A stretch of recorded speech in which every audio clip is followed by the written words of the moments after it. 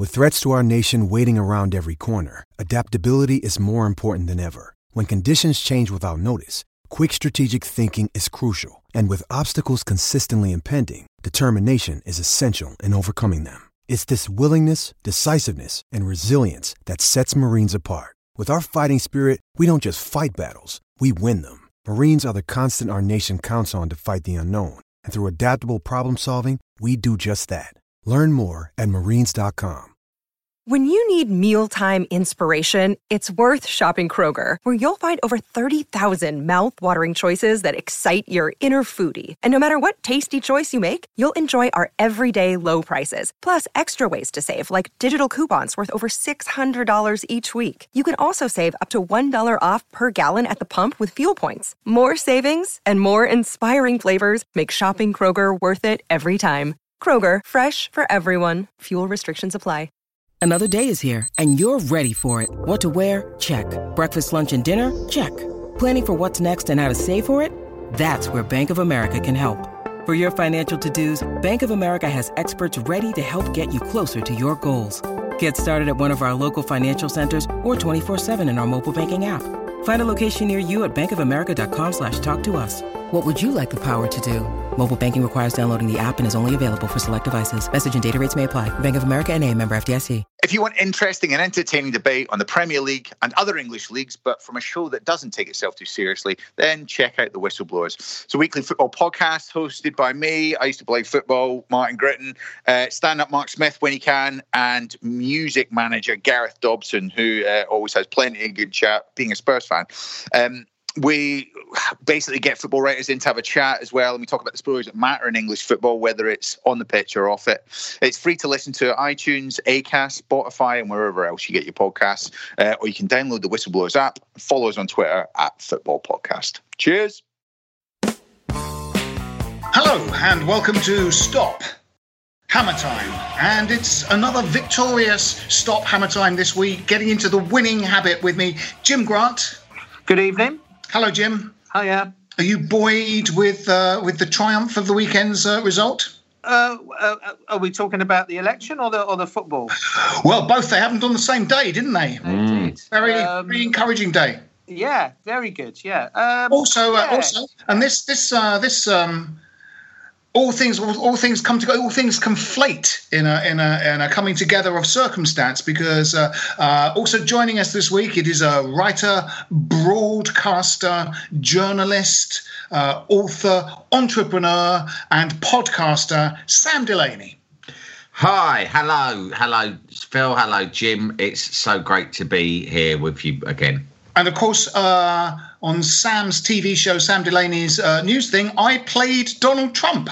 Yeah, and that was quite near the beginning of his term, wasn't it? That's right. Yeah. Yes. Yeah. We were talking about him on the radio show, weren't we? The talk radio show. Yeah. And in saying that he talked funny, I sort of did him a bit and sort of did him sort of all right, you know. And so we thought, well, why don't we put me in a fat suit and do it on the television? So we did.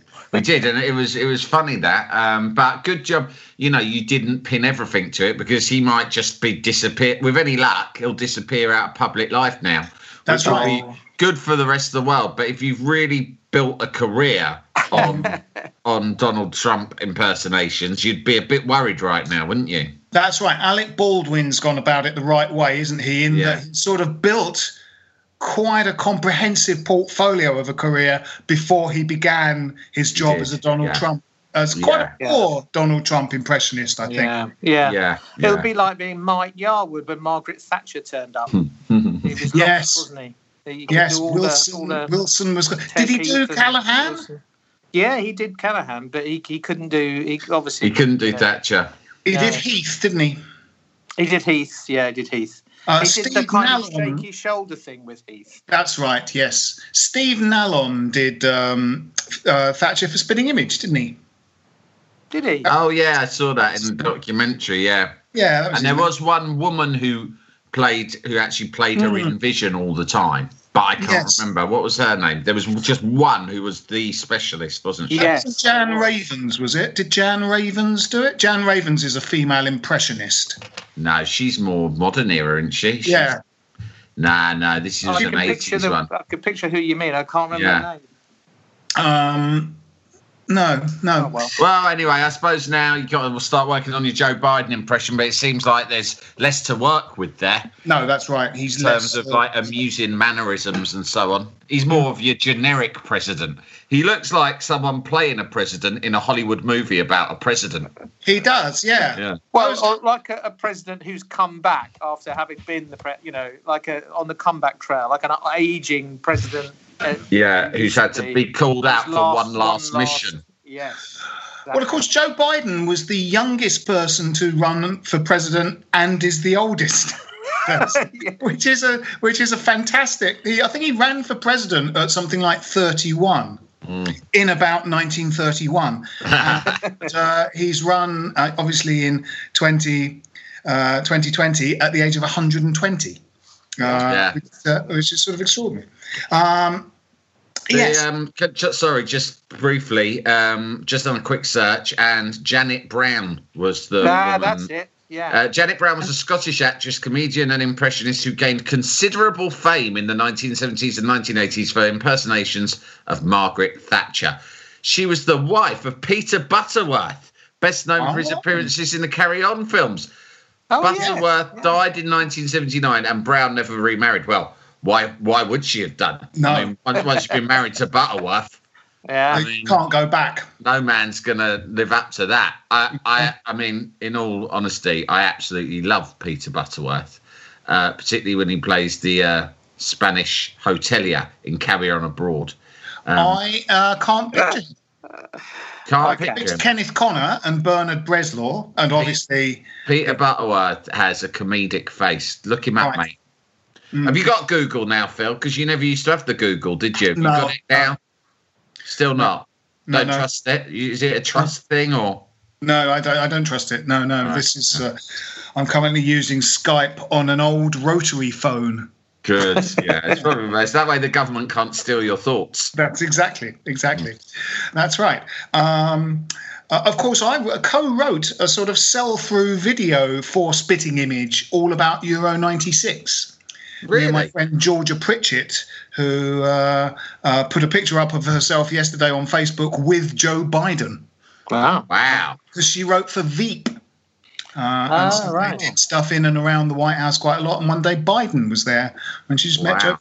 But she and I wrote this thing for Spitting Image called From FA to Fair Play. And it was a sell-through VHS, later DVD, for Spitting Image. It was one of the last things Spitting Image did. I will look that up on eBay, mate. It's got some funny bits in it. It's got sort of lots of... it's got every goal from the tournament in it. Every single goal from the tournament is in that vid. And it has match reports from Keith Richards, Bjork, Jean-Paul Gaultier's, So it'll have something like, Spain v Croatia summarised by Bjork. It's quite funny. It's quite funny. It's sort of anchored by Des Lynam. We were pleased with it. Anyway, shall we? Yeah. We played the Hams. Played the Cottages at the weekend, and we squeaked past them with a 1-0 win. What do we make of that? Well, I thought it was a deserved win. Let's be clear about that before we start to sort of look at some of the negatives, but and on another day we started with such a blitzkrieg that we could easily have been 2 or 3 up, and it would have been a very comfortable win. As it was, the longer the game went on, the more frustrating it got. Yeah, it's true, but Liverpool scratched a win out against us the week before. Yes. It shows you that, even the great teams, of which we are not one, but even the great teams just have to win that way. You cannot go through a season winning everything in spectacular fashion. In some ways, we flew out against them, and just like we kind of flew out against Leicester and Wolves, and we got those goals. And Spurs did it to us. And sometimes if you're playing a team who are going to sit back, which we hadn't done really. We hadn't come up against the team No. who would have been approaching a game in a defensive way since the first day of the season against Newcastle. So it's a really interesting prospect, this game, to see how Moyes would approach it. Yeah, I think I think that he didn't change the lineup or the shape of the team particularly, but they did sort of think, let's just fly at them and swarm all over them and try and get those early goals in the way Tottenham did against us when they went 3-0 up. And like you say, it was the width of a crossbar. It was a couple of amazing saves from the keeper. I mean, we created more chances in the first sort of 20 minutes of that game than we often do in entire 90-minute matches. So it's all very fine margins, isn't it? Really, the fact that we kept winning, we kept plugging away till the end, and that Moyes threw on the subs early, tried a couple of different things that eventually paid off. That was encouraging. Yes. Yeah. I think that's absolutely right. I mean, I was watching it on Zoom with quite a few people, and so there was sort of frustration at the fact that we were failing to break through, and it was sort of deemed, sort of a sort of bad performance until we eventually won the game, and then in social media there was a bit of kind of disappointment. But I was thinking, exactly like you say, in a sense, when we played Wolves, Leicester and Spurs, those teams would have been thinking, OK, this is the sort of game we should win. This is West Ham United. We should win this game. Similarly, Fulham, everyone's kind of thinking we should beat them, but their tails are up.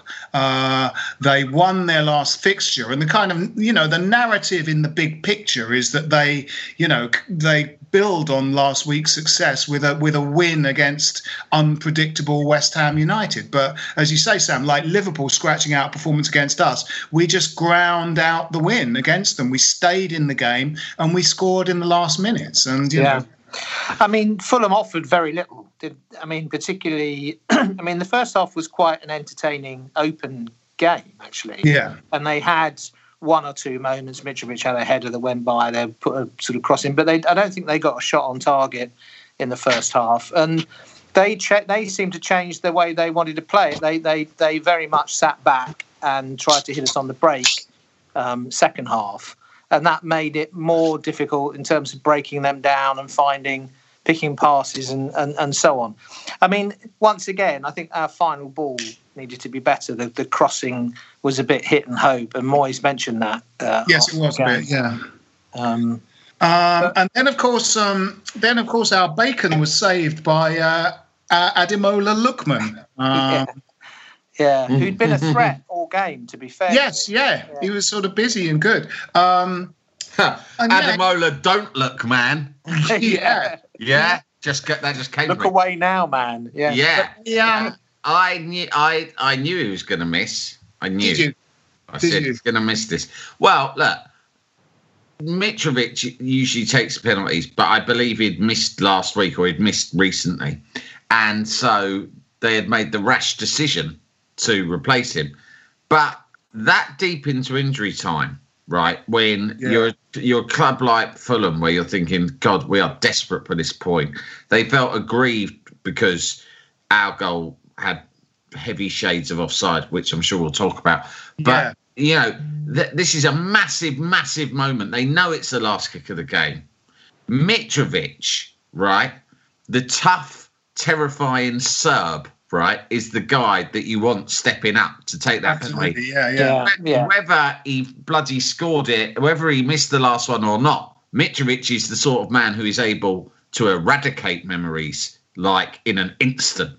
I mean, Mitrovic strikes me as the sort of man who's probably seen terrible things that no man should ever see. Exactly. And yet he's lived to tell the tale, right?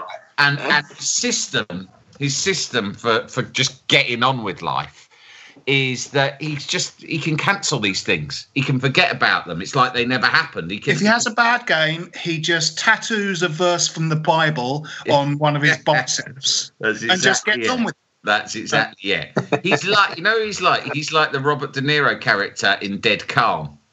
I don't know if you remember that Scorsese film, but the psychopath released from jail. Yeah, that's what he's like. It's not called Dead Calm, is it? Dead Calm's Billy Zane. Cape Fear. Cape Fear. Sorry. Yeah. Robert De Niro in Cape Fear is what Mitrovic is like, right? Yeah. And there is no way he's going to bottle it.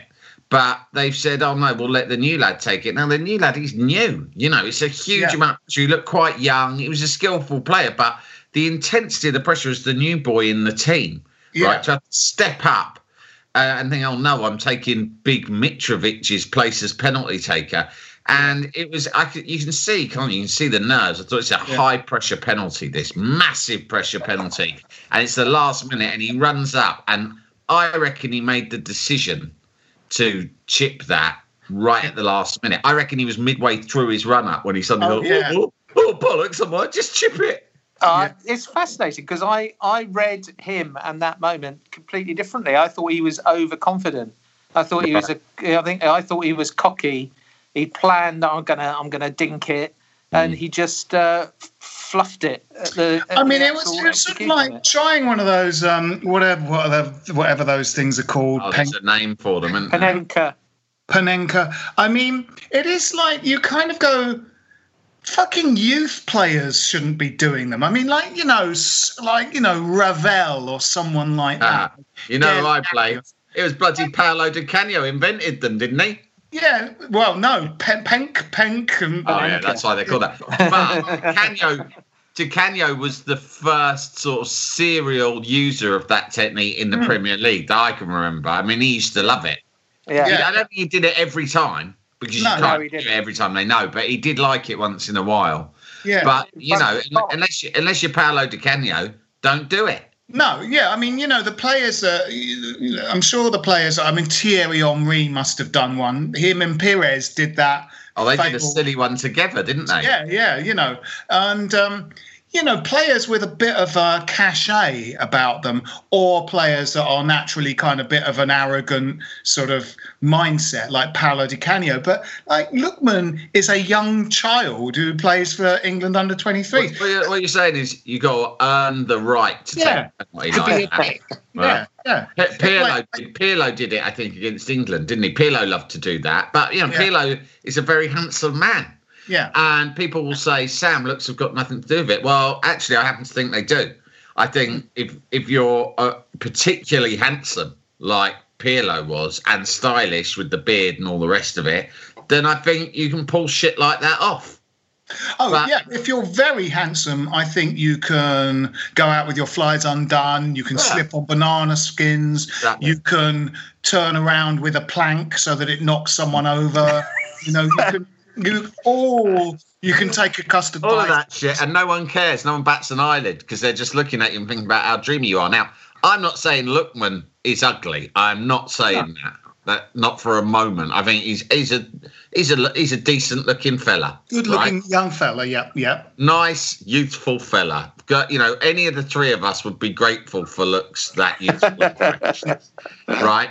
Is he handsome enough though? And I'm talking about conventional Hollywood-style handsome, like Pirlo, to take a penalty like that in the 94th minute of a game? No way. Not a chance. Who in the modern game do you think is handsome enough to take that kind of penalty? Great question. Very good question. It is a great question. It's a great question. Giggsy? What are you talking about? Because he retired years ago. You're really struggling. Well, I'm sort of talking about in the modern memories. But yes, no, maybe actually in the modern game now. In the current Premier League. I would say James Rodriguez. Really? He's handsome enough to... You think he's handsome enough? Yeah. I happen to think that we're going through a bad phase in the Premier League for handsomeness. I think that, there was a time where we were blessed with lots of attractive players. If you go back to David Ginola, Patrick Berger. Yeah. And let's never forget Disco Danny. Yes. And so you got all of these lads. They were all dreamboats. David James, of course, modelled for Armani, didn't he? Right. Lots of Jamie Redknapp, gorgeous. But now you look around and you think, where are the new lads coming through? Where are the chiseled features? You don't get it. You don't. Where's the new David Beckham?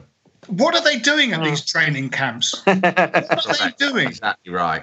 Yeah. I mean, where's the scouting? Where is the scouting? Well, in Spain, in La Liga, they approach it completely differently. You're spotted sometimes as young as, like some kids are spotted like when they can't even walk yet, but they're spotted as potentially handsome for the future.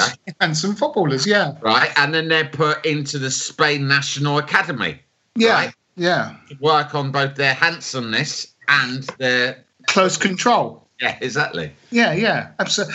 I think some of the blame for Ademola Lookman's penalty a lot of the blame must lie with the parents. He's so young, and why wasn't he should have come off that pitch, and his mum should have gone, in the back of his head. I know. Take a penalty like that again. Well, that's the game's moved on, and lots of people say, well, it's for the better now. There's not so much violence and fouls and all the rest of it. But I mean, I'm a bit too young, but some of the older lads will tell you at West Ham. I don't know if you guys remember this, but Bobby Moore's mum used to be waiting on the touchline after every game. She would be there in the tunnel, and win, lose or draw, she would batter him. Yeah. Batter him senseless. She'd also spit on a handkerchief and wipe the mud off his face. But that was the East End way. That was the East End way back then, wasn't it? Yeah. The old East End, I mean, And, Mark Noble's mum, she came to all the games, and if Mark had a bad game, she would come and batter Matt Jarvis. Yeah. Just batter him constantly around the face and neck with an umbrella. I don't want you coming near my boy again. Exactly. I know where your mum is. You're I'll not go and good talk enough, to your mum. Your confidence is gone. Get your confidence back. She was assistant coach for a while, wasn't she? She was, yeah. She was great. But, we've lost those traditions, and it's a shame. Yeah. It is. Absolutely. Mark Noble's mum should coach the female West Ham team. Yeah. Then they wouldn't sort of lose all the time. They lose all the time. Players don't live in a state of fear like they used to, and that means they've lost like that extra 10%. That's right. Yeah. Absolutely. And that's fortunately for us is what happened with Lookman.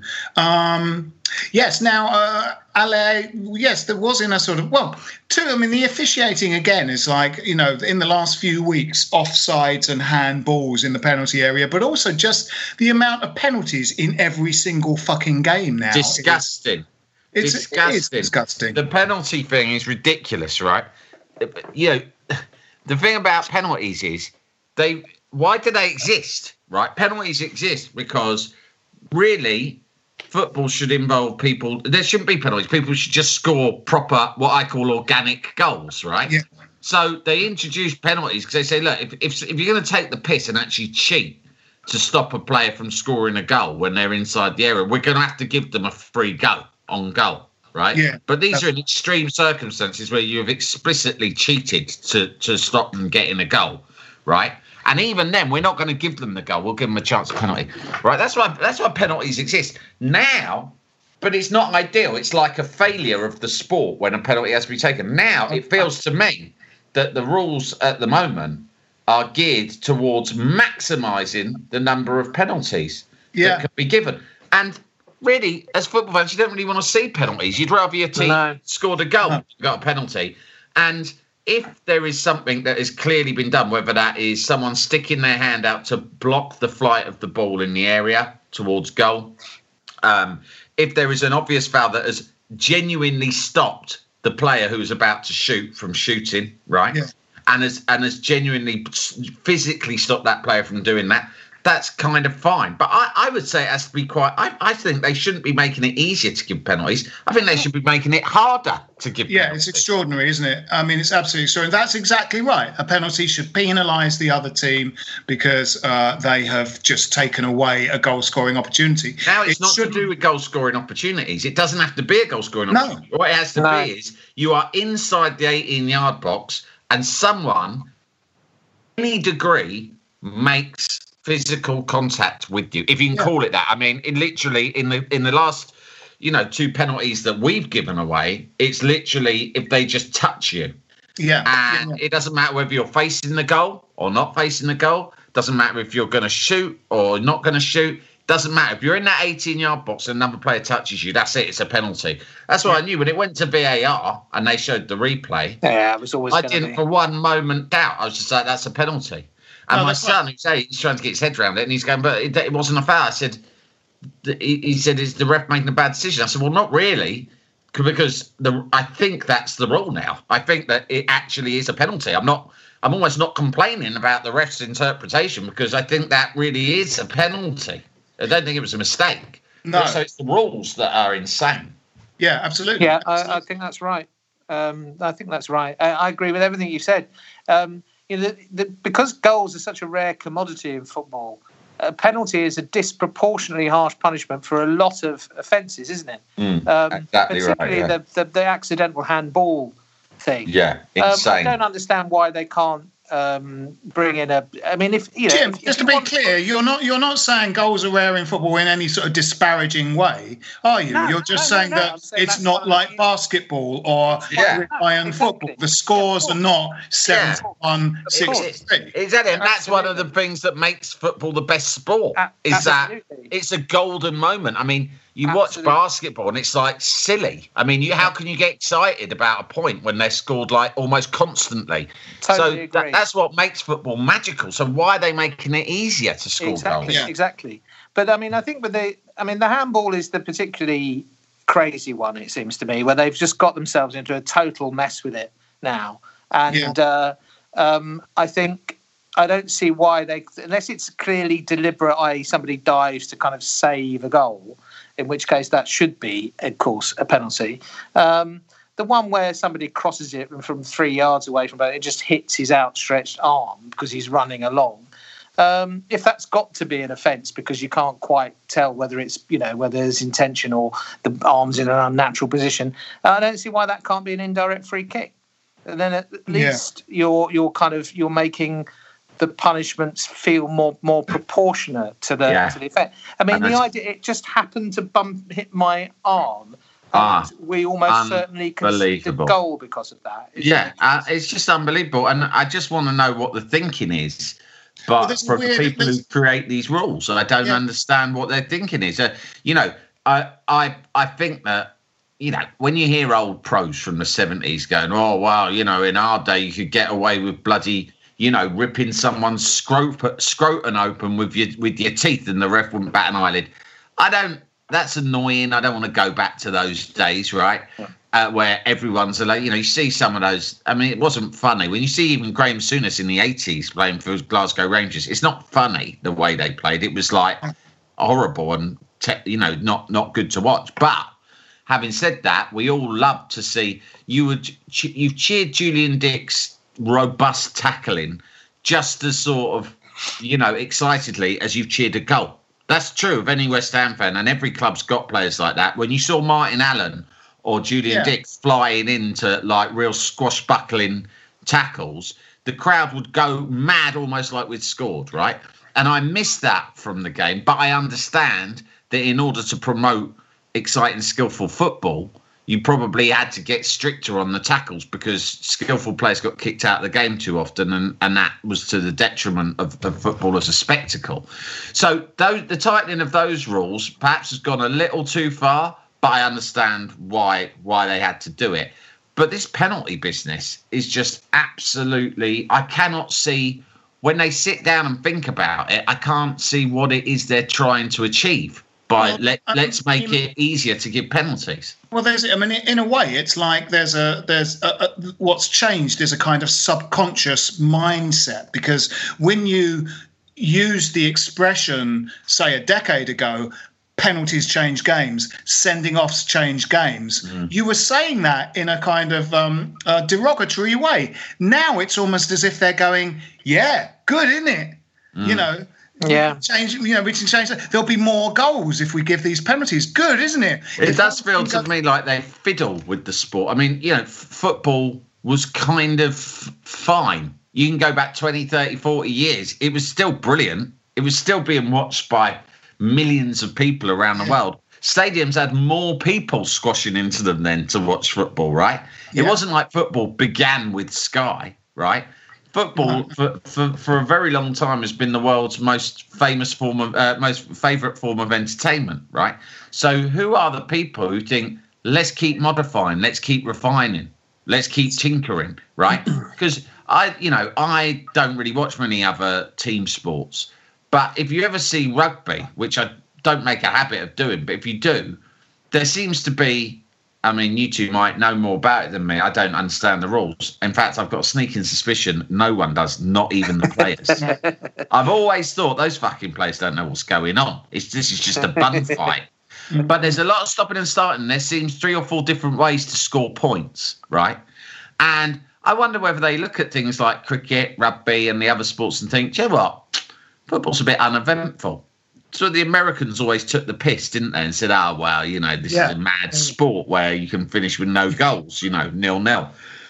And no one should have listened to them because it must have been doing something right because it elevated itself to the world's favourite pastime, in the space of its first 50 years. So it was obviously great. If it's not broke, don't fix it. But it feels to me like they're trying to make it so there are more there's more stops, there's more starts, there's more gaps, there's more ways to score points. I mean, if you're really cynical, you'd think, well, this is the influence of America and the desire for there to be more advertising. Possibly. Because in America, it stops and starts so much, they'll fit ad breaks in non-stop all the way through because the game keeps stopping. It's only a matter of time before they start putting ad breaks in where there's a VAR. Where there's a VAR, yeah. I mean, I think what's so terrible about it, in my view, is that they've looked at these other sports and brought the video refereeing in, and they've arrogantly thought, well, we'll do it our way, instead of actually looking at those sports and the way it gets used much more successfully in rugby and cricket, and think, well, that's how we should use it. They've gone their own way, and it's an absolute mess. It's just rubbish.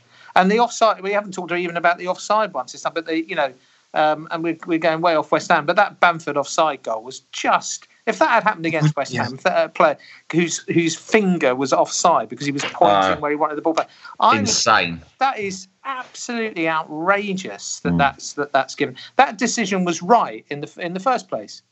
It was what they should do with the offside rule? They should make it really extreme and just say both players' feet, both entire feet have got to be beyond the last defender's feet. Toes, right?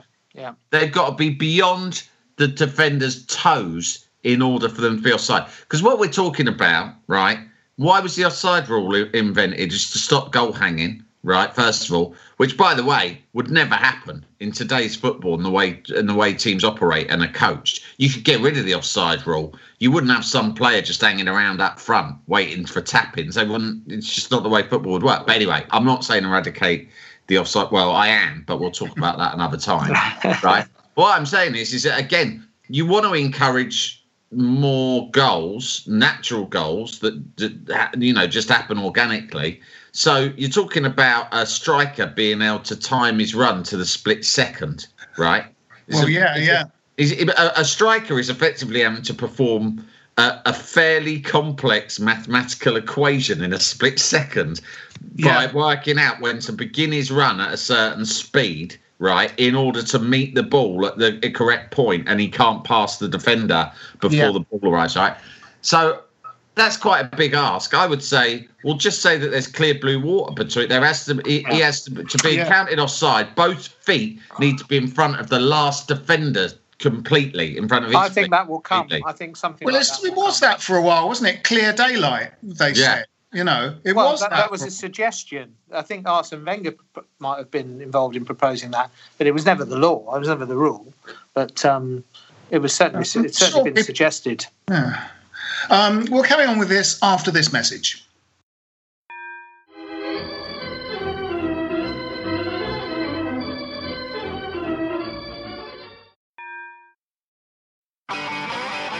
If you want an e-bike that doesn't look like it's made for the shopping precinct, something that's less Mr. Bean and more Steve McQueen? Check out the range of bikes from London-based Cooler King. From dope 250-watt city bikes to Harley Bobber-inspired 750-watt beasts that can tear your face off while leaving your smile intact. Cooler Kings are made in limited numbers, yet highly affordable. Check them out now on the web at cooler.bike or find them on Instagram with hashtag CoolerKingBike. Cooler.bike. E-bikes that are cool AF. Welcome back. Yes, of course, we had one of those in the game, an offside decision, because we were the happy recipients of a decision that went our way in that Allaire was deemed, I guess, not to be interfering with play because he was marginally in an offside position. That's insane when you look at what happened last week when Liverpool scored their winner, right? Yeah.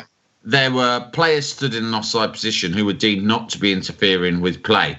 I actually thought that was a little bit unfair. I pretty much think if there are players standing near the goalkeeper, even if they're not near the ball, you're interfering with play because you're affecting the way the goalkeeper positions himself, the way the goalkeeper's thinking. Absolutely. You're distracting defenders. Yeah. So I thought we got unlucky. But their goal was given, right? And so that cost us. And then this week, again, the cross comes in and Scott Parker had it right. You know, how can...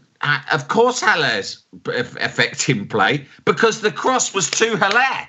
The defender, the only reason the defender headed it is because he was trying to stop Hallaire getting there. And the defensive header fell to the feet of Benrahma and the goal came a second later.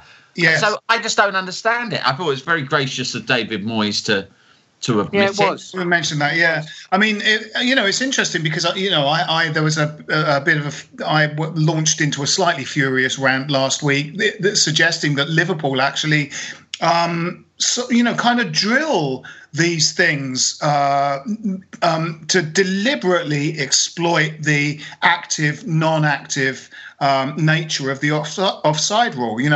I talked about this goal that they scored against us couple of seasons ago, I think up there that I saw where our players sort of stood and watched because there were like 4 Liverpool players all offside and the one that was least offside scored the goal. And it was because they were sort of running past each other and cutting it back so that then the person they cut back to isn't offside because they're behind the ball. And I think Liverpool sort of do that now. I think it's a deliberate training ground thing because essentially you go, if we put this cross across over and you all run, it's only the one it goes to who's active.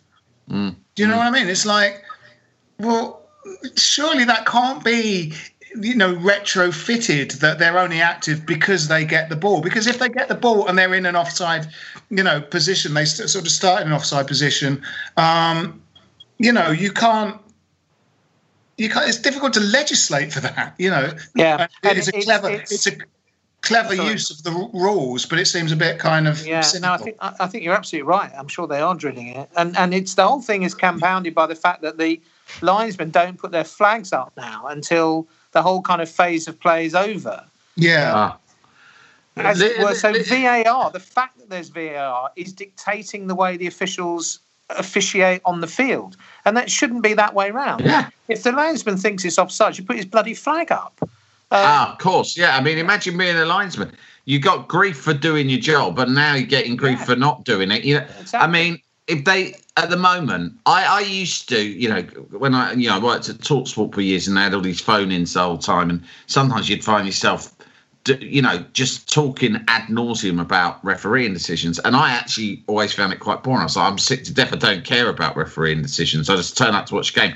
Now I find myself having more and more conversations like this because perhaps because people used to complain so much about refereeing decisions, the powers that be, whoever they are, I don't actually know where this comes from, whether it's all the way down from FIFA or what, but the powers that be have tinkered so much with it that they're almost making the game. It's almost like someone's willfully making it unwatchable. Yeah, because absolutely. The inability, for instance, what is the greatest greatest thing about watching football. It's the second when the ball goes in the net, right? It's the ecstasy that you feel when your team score.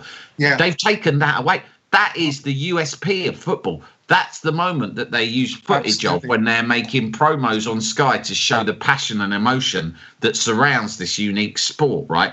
Those seconds of like sheer joy and ecstasy that wash over us all, right? They've taken that away. Yeah. With VAR, they've taken that away because no goal, not even Lanzini's equaliser against Spurs, right? We all probably went a bit mad and then immediately kind of froze and looked and waited for someone to say it's going to VAR, right? It was definitely the same. I mean, I was astonished that it didn't go to VAR with the goal on Saturday night because, you know, really it should have done. Fulham were unlucky there. Yeah, I mean, it was brought in, I think, perfectly, justifiably to stop clear and obvious errors, those real horrible howlers that are proper injustices. So, for example, when Callum Wilson punches the ball into the net to deny us 3 points away at Bournemouth a few seasons ago, I would quite happily have had that goal disallowed because, but it's turned out that we end up with something like Snodgrass's equaliser, that brilliant last-minute equaliser against Sheffield United disallowed because the ball happened to be kicked into Declan Rice's hand about a minute earlier. Yeah.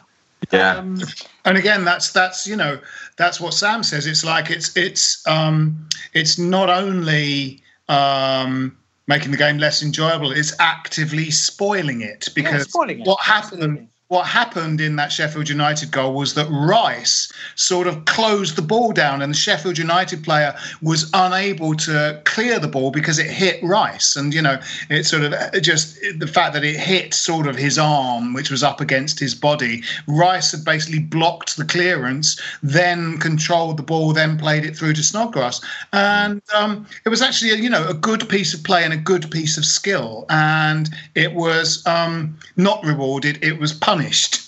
Yeah, absolutely. It's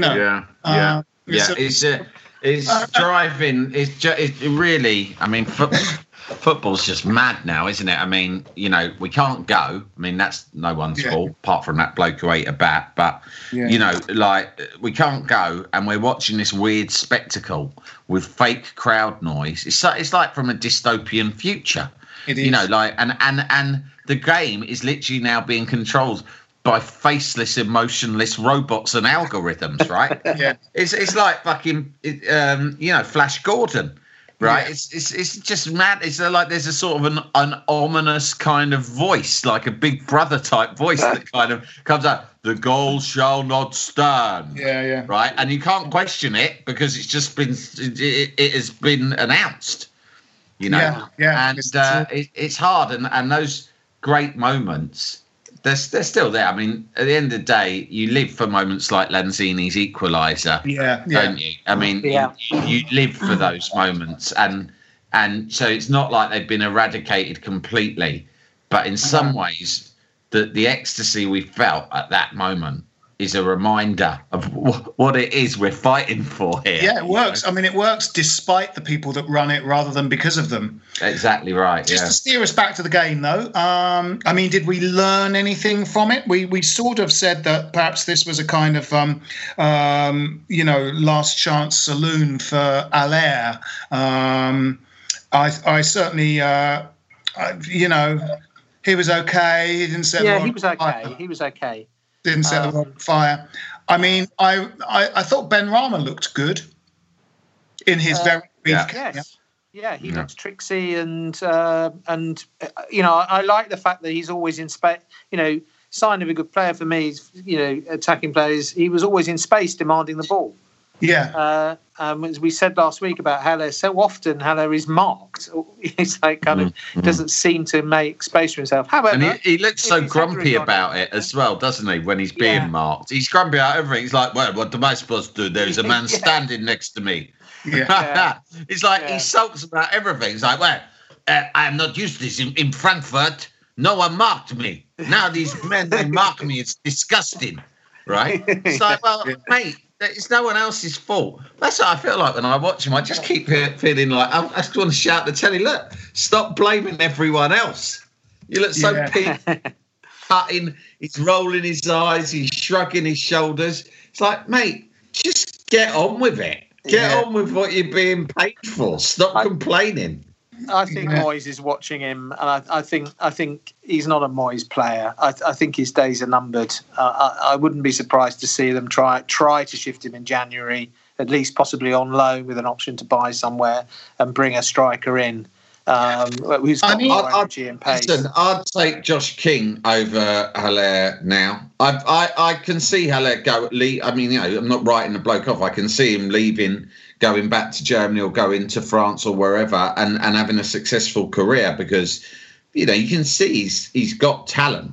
But something's not right. It's a bit like Felipe Anderson. We knew he had talent. But in the end, you sort of think it's never going to work here for you because it's just there's something is not right. And psychologically, you've kind of checked out a bit and you're feeling a little bit poor me about it. Well, that's what I thought about both of them. Yeah, they started to be a bit like, not my fault. And you're like, you just have to, I am not seeing, listen, I'm not seeing bloody Robert Snodgrass, right, who was bought, then booted out to Villa, slagged off by our own owners in the press, right, then reluctantly brought back to West Ham, played his way into the team, scored goals, created goals, but still got repeatedly dropped, right, even after playing blinders, right, was dropped, was played out of position. I have never once seen him come on the pitch looking anything other than totally committed and happy to be there. Quite right. He comes up and applauds the fans at the end of the game. Quite a touchstone for the fans. Yeah. Jared Bowen's arrived from Hull. He can't believe that he's there. He's like, this is amazing. I'm in the Premier League. He is running like about 3 marathons in every game, that kid. And he's never complained about anything, right? These people are coming on silly money from abroad, and because I don't know what their problem is, it's a bit rough and tumble, what they thought that West Ham, they were confused and thought West Ham were a Champions League team and they'd be playing surrounded by players like Kevin De Bruyne, right? And that we'd be attacking teams in every game, right? That's that. You know what you came here for. Now get on with it. You can't complain. You should feel gutted, but only with yourself. Yeah. Do we think that? Do strikers have to be big blokes? It's like can't there be a front three of Benrahma, Bowen, and Fornals? It's like Cotti and McAvenny weren't big, and Mane, Salah, and Firmino are not big. Nor are Jesus, Sterling, and Aguero. No, that's right. So I guess it's different. We play differently, though, don't we? I suppose so. Yeah. Firmino. They have a linchpin in Firmino. He's not necessarily big, but he is. Bloody hell, the three of them are tough. Mane is a strong, tough player as well as being extremely skillful. Yeah. But I just think that they're different sorts of players, and I also think they play different systems. We want a player who the ball can be played up to and he can stand with his back to goal and hold people off and lay it off and then turn, which, Antonio, there's no one in the Premier League I'd currently choose over Antonio to perform that role. I think he's almost the perfect player in that position. But Haller seems to have got it in his head that it's not really how I played at my old club, so I don't see why I should be asked to play. But it's not like we're asking you to play fullback, mate. Yeah, exactly. To play in the same position that you've always played in, but in a slightly different system. Are you the sort of player who's going to say, yeah, I will sign for your club and I'll take your $100,000 a week, but I should say now I'm not willing to change my style of play at all to how I've already been playing at Eintracht Frankfurt with a different coach and a different set of players. And that's why you're signing me. Ultimately, you're signing me on the basis of what I did at Eintracht Frankfurt. So if you want me to play at your club, I suggest you change everything to be just like it was at Eintracht Frankfurt when I was there. Sure. And if not, the fault is entirely yours for me not playing well. But yeah.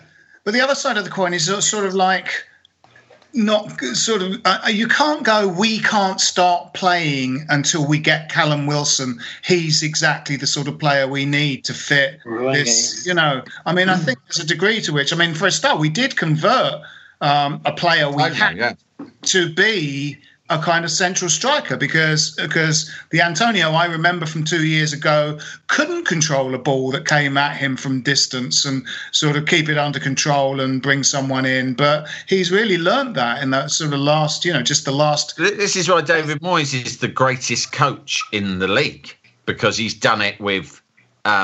He turned up before we were going down. He took over from Bilic.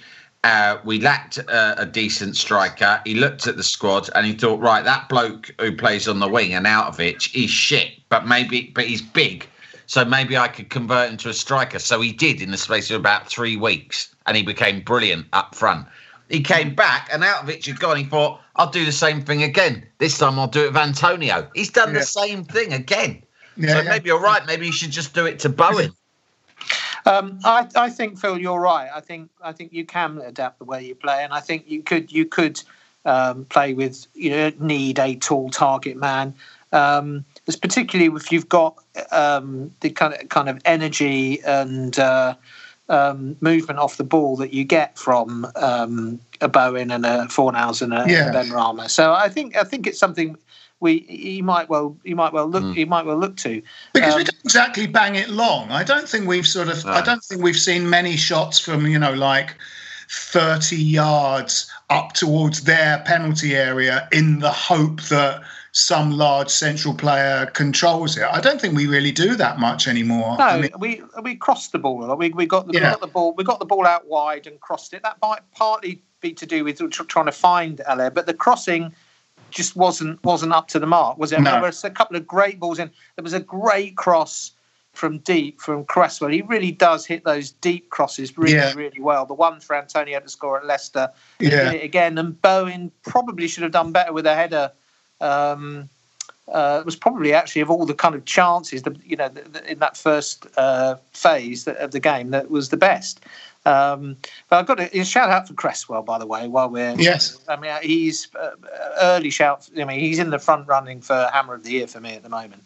He's just playing superbly well in that position, creating things as well, and he seems to have got that confidence back on the ball.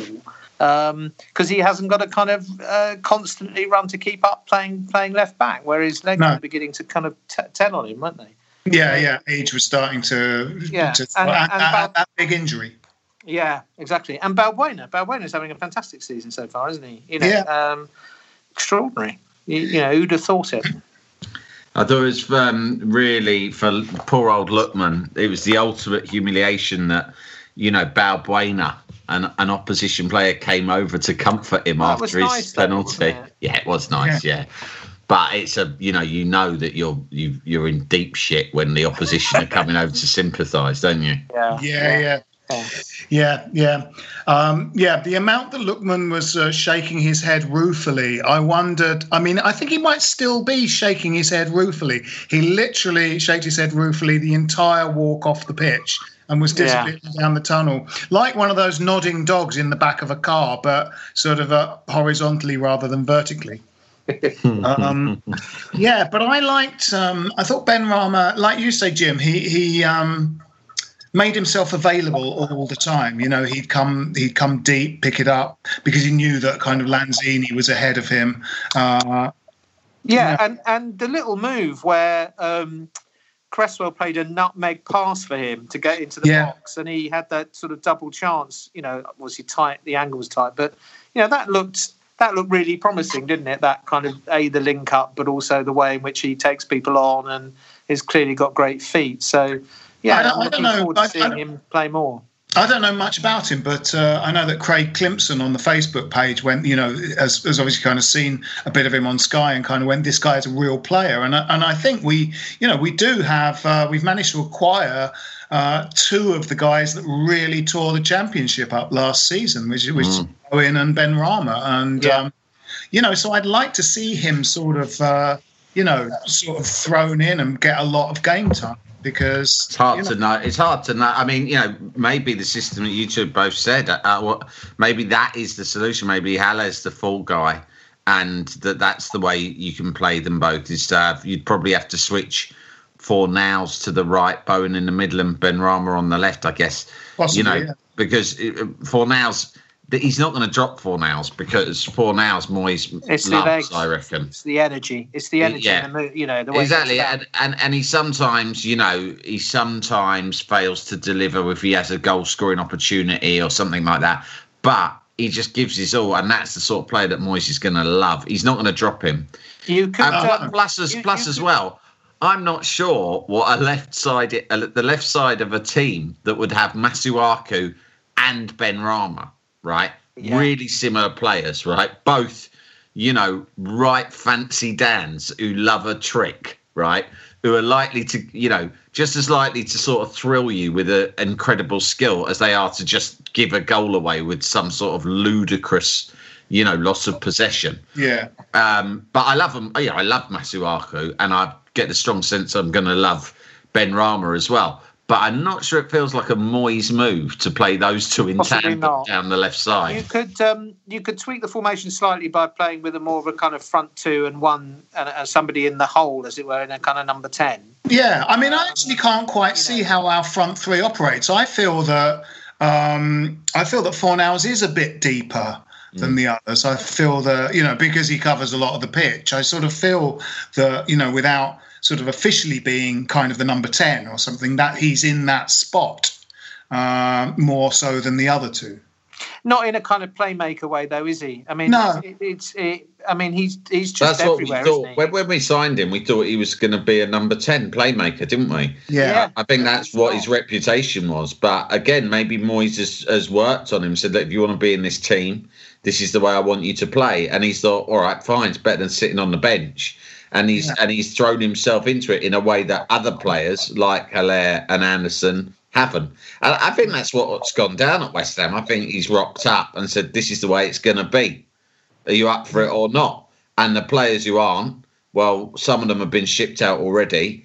And, I think, Haller might be the next one on the list. And some of them have stepped up and thought, I'm up for this. And Fornals is probably the best example of that. That's right. Yeah. Well, as we've said, it's in this run of good performances in the early part of this season and the latter part of last season, they look like they believe in the system. It looks like there's a basic set of instructions that they all understand, and not only do they understand it, they sort of like it.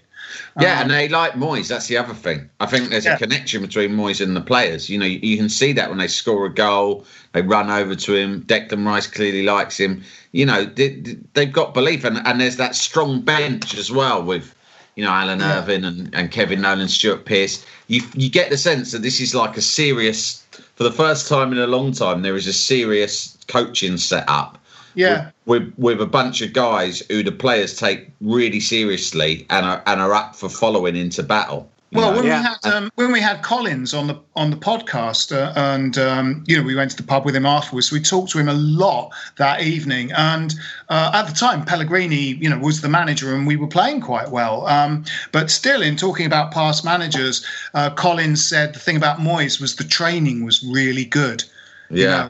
It was like he really gave you sort of instructions. He was doing a bit of coaching. The sessions were sort of enjoyable. He said he was, one of the best coaches he's really ever worked. Interesting. Yeah, I caught late night one of those kind of random here's someone's career in the Premier League kind of thing, and it was Stuart Pearce, right? And he was speaking really highly of Moyes as a coach, as his knowledge of football. It was, he went out of his way to say how he loves working with him and learns a lot from him. So, I think what we're seeing is a team that is looking increasingly as though it's quite hard to beat. Didn't really give Fulham much of a sniff in that game. They had one chance where they got through the defence, didn't they, in the second half? And the defence is starting to kind of tighten up and work effectively. and we have got goals in us. We look a threat. Even, I felt we were unambitious against Liverpool. And we threatened when we went forward, and we didn't go forward enough. Yeah. I think with Fulham, some people have said we were unambitious. I just thought second half we didn't quite have the wit and wisdom to break them down. And he brought on those two more creative players. That's it. Quite early in the half. That's exactly it. I mean, I thought second half, when they just sat deep and they felt they'd weathered the storm, I actually thought that we started to overly rely on Kufau crossing deep from the right. Yeah. In a sort of the way that England, it reminded me of when England and David Beckham was in the team, and we had one idea for years, which was get the ball to Becks and he'll put in a cross, right? Yeah. And Kufau does have a decent cross, but we were getting nowhere with it, and it was just too predictable for them. But what was wonderful was the fact that we have a squad whereby if that route's not working, we can go, well, we're going to bring on these two extremely good, skillful players. Two players who can beat people. Benrahma can beat them with skill. Lanzini used to be able to do that, but can't really do that anymore. But he can still pick a pass in his good moments. Yeah. And so it's great. But I tell you what, the other thing is, although this team has attacking threats and has been scoring a lot of goals this season, and we always look like we've got goals in us. The other thing is, we look like a nightmare team to play against. If you look at, the two lads we got in midfield, right? Nightmare. Not just because they're big and strong and good at football. It's just like they're just so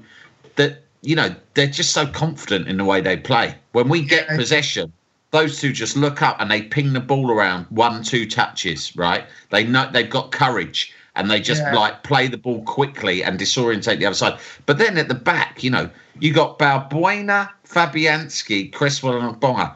Cresswell and Ogbonna have both captained West Ham on numerous occasions. Fabianski is a leader, right? Balbuena's nickname, I believe, is the general or the captain or something like that, isn't it? So he's a real leader of his national team, right? And then you've got Rice and Suchik. I mean, this is a team of people who you don't really want to come up against. They are not a team who are going to crumble when the going gets tough. Right.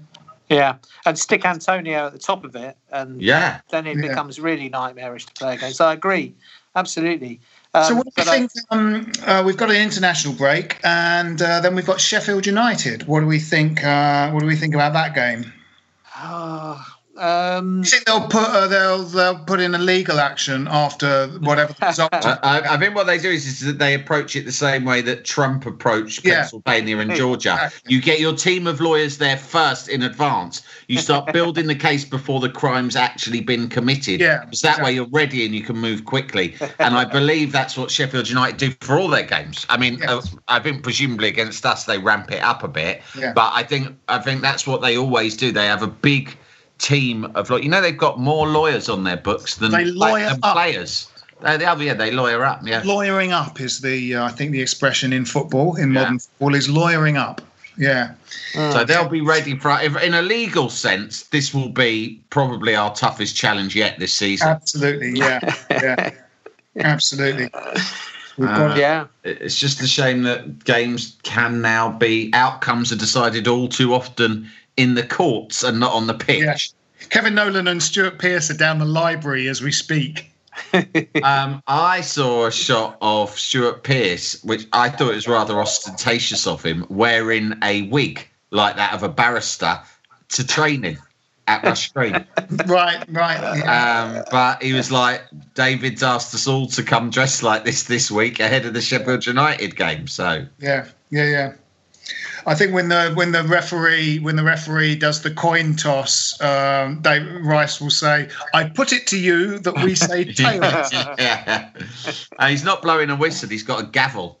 Yeah, that's right. Yeah. I think it's a good time to. Oh, ref! Objection. Sustained. Vast as that. I think it's a good time to play them, isn't it? I mean, they're a bit of a bogey team for us. It feels like there is a little bit of a hoodoo because they rinsed us so badly in the courtroom that we've never been able to psychologically recover when we play them. But I do think they look like they're struggling. And I would say we are the better team at the moment. But ordinarily, I think we've got to go all the way up to bloody Sheffield, classic West Ham capitulation. But like I say, we're a tough side now, aren't we? I think we've got a great leader in Declan Rice, who kind of, I think Declan Rice, my own very limited experience of playing football.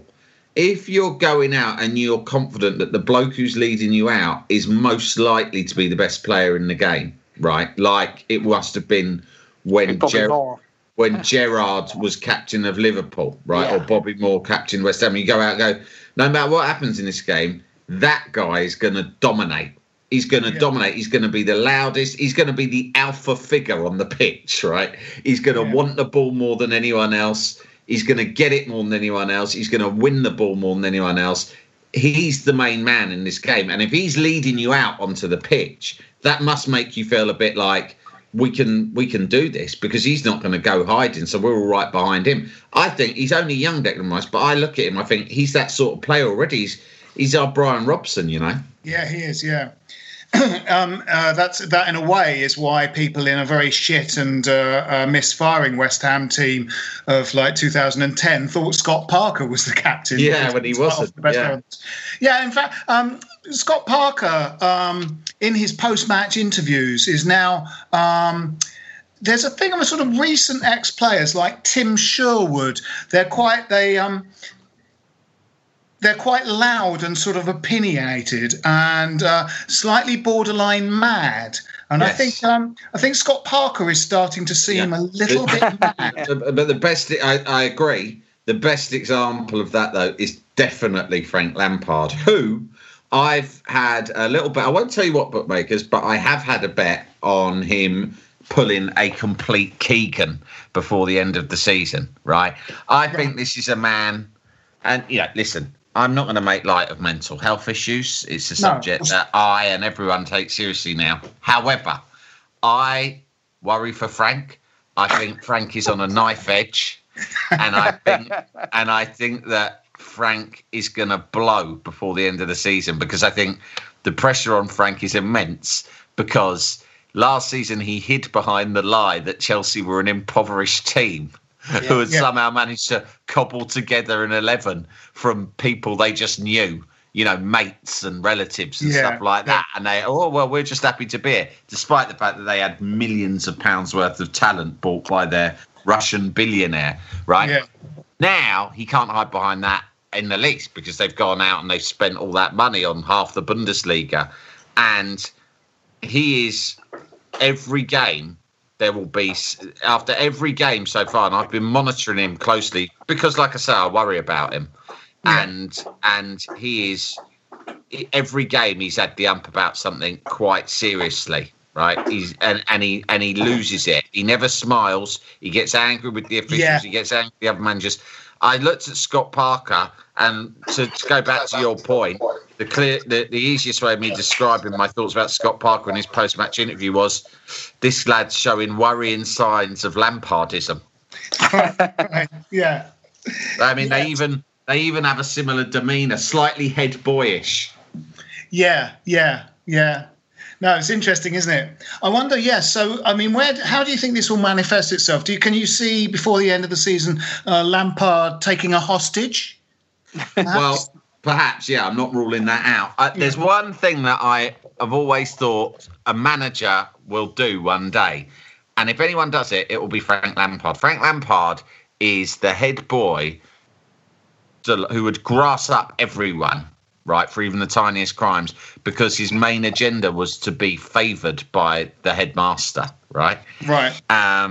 He wants to be taken very seriously. Now he's a manager.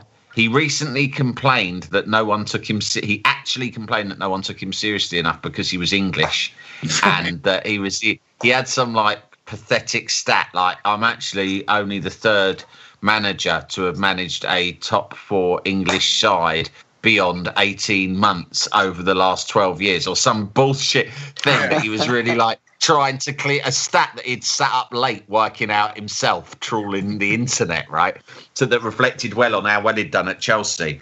And he said people didn't take him seriously because he was British, and it was a real shame, right? Yeah. I've had nothing I've never had nothing. I've had to fight for everything I've got. I mean, all I had was a dad and an uncle who ran a Premier League football team and gave me a chance to play for it in the first team. That's all I ever had. And all the way through my life, I've had to fight battles to overcome the battle. Anyway, he's complaining about that, right? He wants to be taken seriously. Here's what I think Frank Lampard might do, and this will be the early warning signs, so look out for it. I think Frank Lampard's going to become the first football manager in the Premier League to stand on the touchline inexplicably holding a briefcase. Oh, yeah. Do you know what I mean? And you'd be like, you know what? Someone at that point, when he turns out, he'll be wearing a suit and a briefcase with the combination lock, right? And no one will have the guts to say, Frank, mate, what's in the suit? What's in the briefcase? Right? They won't have the guts to ask him. They'll just sort of, everyone will look at it, and then someone. You remember that time when Lineker looked over to the bench when Gazza started crying in Italia 90? Yeah. You know that little gesture that Lineker does where he goes, have a word with him. He says it to Bobby Robson, doesn't he? He goes, have a word with him. Like that, or keep an eye on him. Yeah. That's Jody Morris will do that to someone. Like he'll do it to someone from the higher ups, to Abramovich's henchmen in the stands. They'll look at the briefcase and they'll go, have a word with him. He's gone. He's gone. He's finished. His head's gone. What's in the briefcase? Fucking hell, God knows. Nothing, probably. Just empty. That's what we should do against Sheffield United. Is Kevin Nolan, Stuart Pearce, and David Moyes should all come onto the pitch with briefcases and sit at a big oak table. Yeah, and formally click. You know the way you click open the briefcase with your thumbs. Yeah, and the locks go click upwards, and then you very formally open it and take out your papers. Yeah, that's how the game should commence. You should bring a stenographer who just takes notes on the game. Listen, it's worth it. It's probably wrap this up fairly soon. So perhaps predictions for the Sheffield United game, which isn't for a while. It's the 22nd of November, I think. What we think might happen in that game. Jim? Well, hopefully Antonio will be back. But if not, I hope he does something along the lines that you've suggested, and that is going to go with a kind of more mobile, tricksy front three. Oh, he never listens to me. No, well, you never know. I think it probably tunes in. I'm struggling to. I think we are difficult to beat. I think they are struggling a little bit, and I think we owe them one. Really owe them one. Rice will get the boys up for this because that was bitter that game last year. Losing that game. So 2-0. We're going to win it 2-0. 2-0.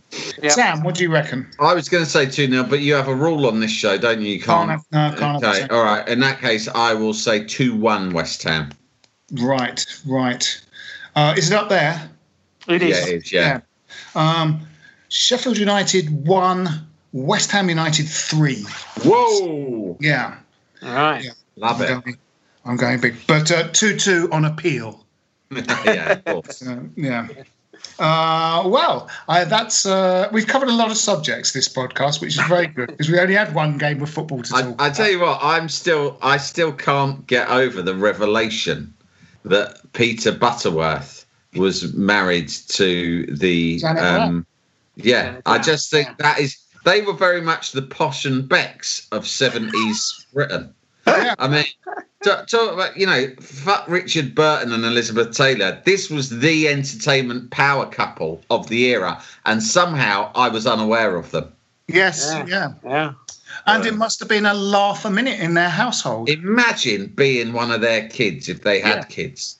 I mean, absolutely brilliant, just non-stop fun and antics.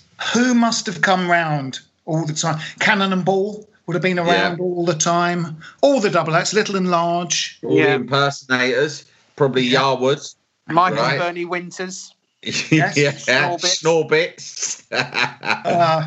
I would love to read the memoir of the children, the offspring of Janet Brown and Peter Butterworth. I'm just reading now to try and see if they've had children. I can't. Oh yes, their son Tyler Butterworth also became an actor, and is married to the actress. They've done it again, Janet Dibley. Right. So yes, I would like to. It's a dynasty. I would like to read the memoir of Tyler Butterworth to get some insight into what that home was like. I mean, It must have been brilliant. Let's approach him to write his autobiography. Yeah, definitely. Yeah. I have just finished our guest last week, Alex Montague's ghost story involving West Ham United, The Iron Circle, which I recommend. And I'm just about to read. I never read autobiographies, but I'm going to read one by Marty Feldman. Okay. Yeah. Let me know about that. I like an autobiography. I'm reading the autobiography of Arsene Wenger. In fact, I'm not reading it. I'm listening to it on an audiobook while I'm running, and it is the most Arsene Wenger-y book you can imagine. It turns out Arsene Wenger is exactly as we all imagined. He speaks only in Gallic philosophical language about football. It's absolutely pleasurable. It's almost like meditation listening to it. Does he read it? Yes. Oh, great. He reads it very much as if it is John Cleese doing an impression of a Frenchman. Yeah. And it's literally full of things like, it was in those rainy afternoons spent in my family's bistro in Alsace, watching the men smoke their chitan and talk about what it meant to be a human, that I really learned what life meant to me. Right? It's just non-stop sort of abstract philosophical meditations all the way through. It's brilliant. Yeah. I shall read that. Excellent. Well, that's it for this week's Stop Hammer Time. We've got Sheffield United in a couple of weeks, as we say, and we'll probably see you after that game. My name is Phil Whelans. With me have been Jim Grant. Cheerio. And Sam Delaney. Ta-da. Come on, you Irons.